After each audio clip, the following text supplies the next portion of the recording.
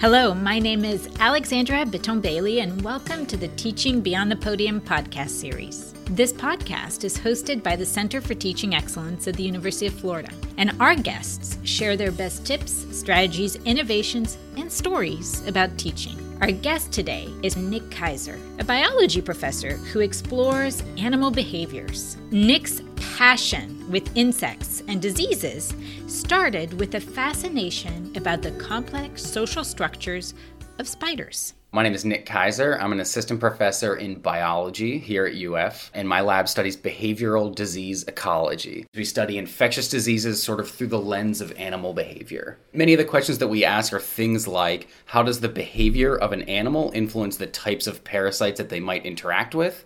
And then once they're infected, how does their behavior influence who they might transmit those pathogens to? And we use all sorts of weird study systems like spiders and flies and mites and ants to test these questions. Nick's enthusiasm for spiders is almost contagious. In fact, I never saw spiders in quite the same heroic light as Nick sees them.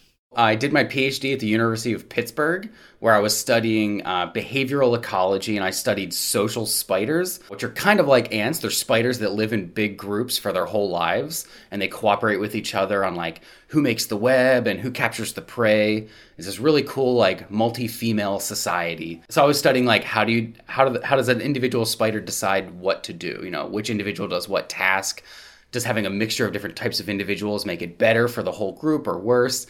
And about halfway through that, I got really interested in infectious diseases because I realized like mixing different sort of personality types or types of individuals in a group can influence behavior, but of course it can influence disease dynamics as well. So I started at UF in 2018 in the Department of Biology. They were advertising for someone who studies like the ecology and evolution of infectious diseases. So I thought, I do that. Nick is also really passionate about teaching. More importantly, he sees his role as a teacher a little bit like I do. He holds the door open that introduces students to an ever-evolving world of scientific discovery. And he does this in part by introducing students to the literature on the subject. I think that it's one of the most important jobs of science educators now is to get undergrad students to understand that the field that they're studying is this like ever-evolving field. It's not this like set in stone and that's it. And you're learning something that someone discovered decades or centuries ago. And it's not that. It's this dialogue, and hypotheses are being refuted and theories are getting overturned like all the time. And I think it's a lot more exciting if they know that that's happening right now, and it might actually get them more excited about being a part of that. So that if they want to do their own research or get into the field, they know that, you know, we're always like on the forefront of some new cool discovery.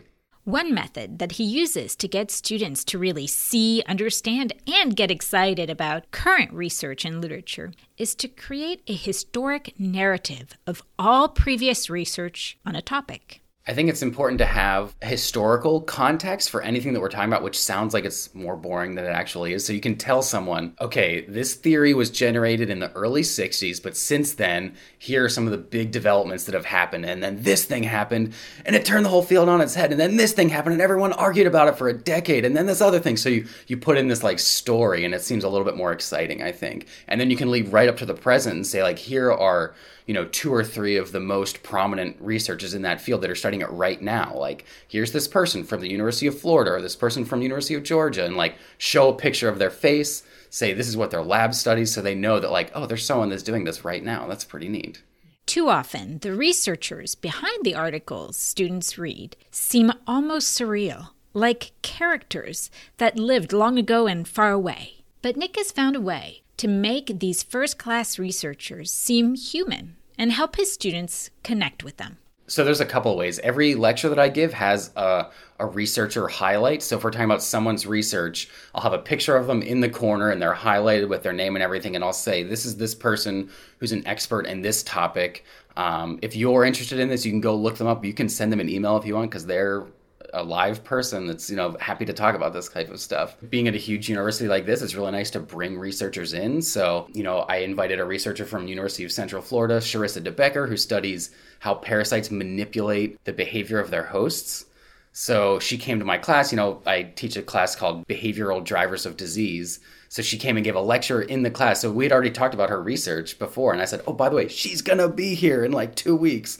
Anna Longo, who's another professor in the department who studies disease ecology, she came and talked about amphibian diseases. So it's really nice that they can see people like, oh, they're at my university and they're doing this research. So how does Nick maximize student time and exposure to new articles, research, and each other?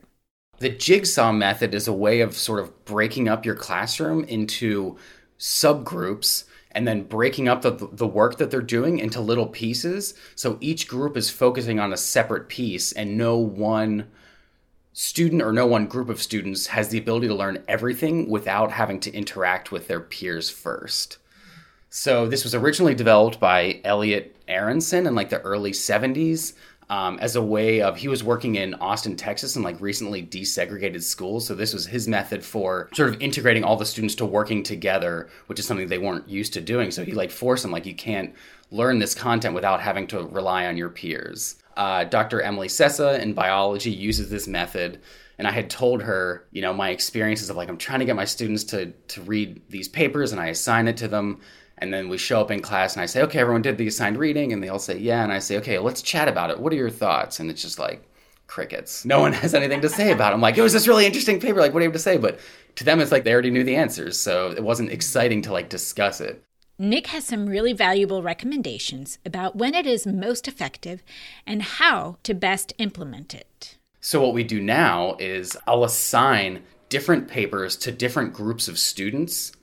And then they each meet up and they talk about their paper. And then each of those groups, after maybe a 5 or 10 or 15-minute period, is broken up and the whole class gets shuffled. So you make new groups, and these new groups each contain a person from one of those original groups. So then they all talk about the paper that they read, and they teach everyone else, okay, so the paper that we read had to do with this animal and this phenomenon. And oftentimes the other papers have totally different direction. So they're all learning this like totally different things. And at the end, we have one person from each group present on a paper that they weren't originally assigned to. Nice. So you get these, like, the first groups are discussing, they all read the same thing.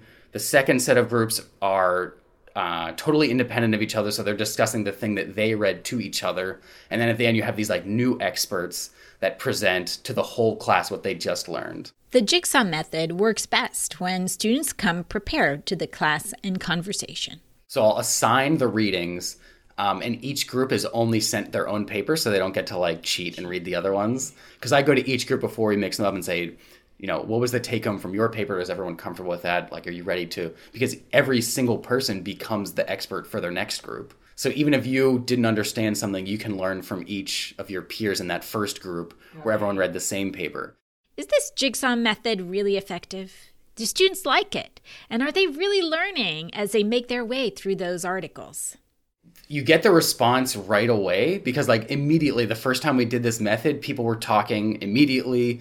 They had questions. They were like arguing with each other. So it's really nice to do this with topics in the field where there's actually like contentious debate, because you can see that like these students who know, probably had no idea about this debate before are arriving at the same debate points that is like happening in the field independently, just because they read a paper that said one thing and their peers read a paper that said another thing, and they're like, wait, no, but mine had evidence for this. And the other people say, but they have evidence for this. So like they get to naturally sort of generate this debate, which is super cool. And it's just, the responses have been super positive. Jigsaws work best with articles that are connected, but still quite different. I think it would work best for topics where you have sort of an umbrella topic, but there are sort of sub-concepts within that are interconnected. So they're related to each other, but they're sort of subtly different. So then you can assign groups papers that are under the same sort of field or subfield, but they're not just saying the same thing. So you don't want to show, you don't want each one to read a paper about how, predator behavior, just using 3 or 4 different species of predators, because it's all basically the same concept. You want it to be something totally different. So I often assign students, one group is going to get a paper that supports this one hypothesis. Another group is going to get a paper that refutes that hypothesis. And then a third group will get a paper that sort of says, well, it actually depends on the context. So then they're all saying, they find out that theories aren't set in stone and sometimes they can be overturned and it can be context dependent. And I think it's a nice way to introduce sort of like nuance into their understanding of scientific concepts. Nick explained that there is a little bit of prep work necessary for a successful jigsaw. But overall, it's not too challenging to plan and yields amazing results. It's not super difficult. You have to be very prepared because they're going to come to you with questions about each one of those papers. So you have to be prepared ahead of time to know, individually all the details of each of those papers, but then also how they're connected.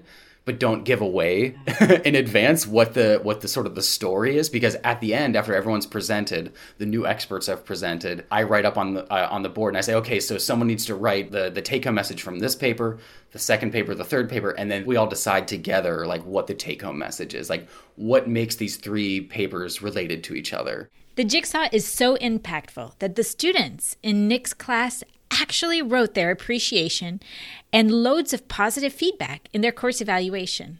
And Nick was extremely excited about that. They mentioned it in my course reviews, which was great. So it's like one of the things like, what did you find positive about this class? They said that implementing this was an easier way to read papers as opposed to just everyone like going home and reading a paper on their own and then sort of being independent of each other. So they actually liked that it was more engaged.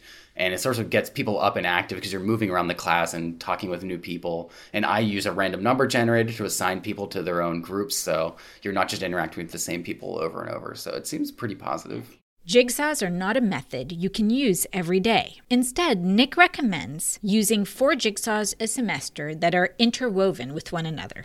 I did it 4 times throughout the semester. And then at the end of the semester, after we did our final jigsaw meeting, we went back and talked about each of the previous ones. So we would say, okay, here was the overarching concept for jigsaw number 4. Remember, like 2 months ago, we did jigsaw 1. What was the overarching concept of that? And we go back and sort of like reconstruct all of them. And then you have this like overarching idea of like, why did I assign these 4 jigsaws? Like, how are they related to each other? So they're really building up this like pyramid of concepts. And then they realize like how not only were the concepts in each of those jigsaws related, but how are they related to each other in this like larger scale? I was really curious about how Nick developed his student groups. This class had 18 students, and it varies depending on, if you have people that are absent that day, it varies. So basically we would try to break up the classroom like spatially and say, okay, the new group 1 is going to meet over here in this corner. So I need one person from that group and they come in, one person from that group and they come over, and one person from that group. And then if they're uneven, you can have 2 people from one group if need be. Okay. But we never ended up with a group that didn't have at least one representative from each of the originals. So depending on your class size, you can have any number of groups. Just spending an hour with Nick, his enthusiasm, his excitement made me almost want to shift gears and study spider diseases. But I think I'll stick to teaching. And I'll let Nick share some of his memorable classroom moments with jigsaws. I think we did a jigsaw discussion on this concept in disease ecology called the dilution effect. And this is like one of the most contentious topics in modern disease ecology, where people debate this idea that one side of the argument argues that biodiversity protects humans from infectious diseases. Another side of the argument argues, well, maybe that's not the case. Having more animals around might actually increase your likelihood of getting infectious diseases. And then sort of a third subset that has come out after that more recently just says, well, it's probably context dependent. It depends on all sorts of things. So I had one group of students read a paper that showed evidence that increasing biodiversity decreases human risk of getting Lyme disease. There's another paper that showed the exact opposite effect. And then a third group read this paper that said, well, it probably could be both depending on like the scale you're looking at or the system you're interested in. And they did this and like, I didn't let them know ahead of time that this is not just a concept. It's like a debate that's still happening. It is not set in stone by any means. But they started arguing with each other. Like when one of the experts would say, okay, our paper showed this, someone would raise their hand and say, well, that doesn't make any sense. It should be this other way. And then they started developing the same concepts and the same arguments that are happening in the field independently. It was great. Nick offers some great quick tips for getting started with jigsaws. I would say find areas of research or concepts that are actively moving. I mean, I think this would also work for sort of classic pieces of the literature, just as a fun way to get students engaged with it. But I think it's more fun with sort of modern research. Find things that are interconnected, so you know that there's an overarching concept bridging them all together, but they each have their own sort of independent pieces that are interesting in their own right. And then just try it out. Meeting with Nick made it clear that what he loves best about teaching is translating that excitement to others. One of my favorite things is getting students engaged in the field that we're studying, whether that's just in talking about, current topics or current debates in the field, but also I always bring my students to my lab once a semester so they get to see what a lab that studies these concepts, what does it look like? Who's working inside it? That sort of things they actually see. And then I've had people say oh, you have undergrads that work in your lab? I'd like to get some research experience. So they get this connection between what they're learning in the classroom and what they're seeing in a laboratory. And then some of them actually have worked in my lab, and it's awesome. So they get this classroom concepts and then hands-on experience. And then hopefully, maybe some of them go into science in the future, who knows? But either way, they have this foundation, which I think is pretty cool. Thank you for listening to this episode of the Teaching Beyond the Podium podcast series. For more helpful resources developed by the Center for Teaching Excellence at the University of Florida, visit our website, teach.ufl.edu. We're happy you joined us, and we hope to see you next time for more tips, strategies, and ideas on teaching and learning at the University of Florida.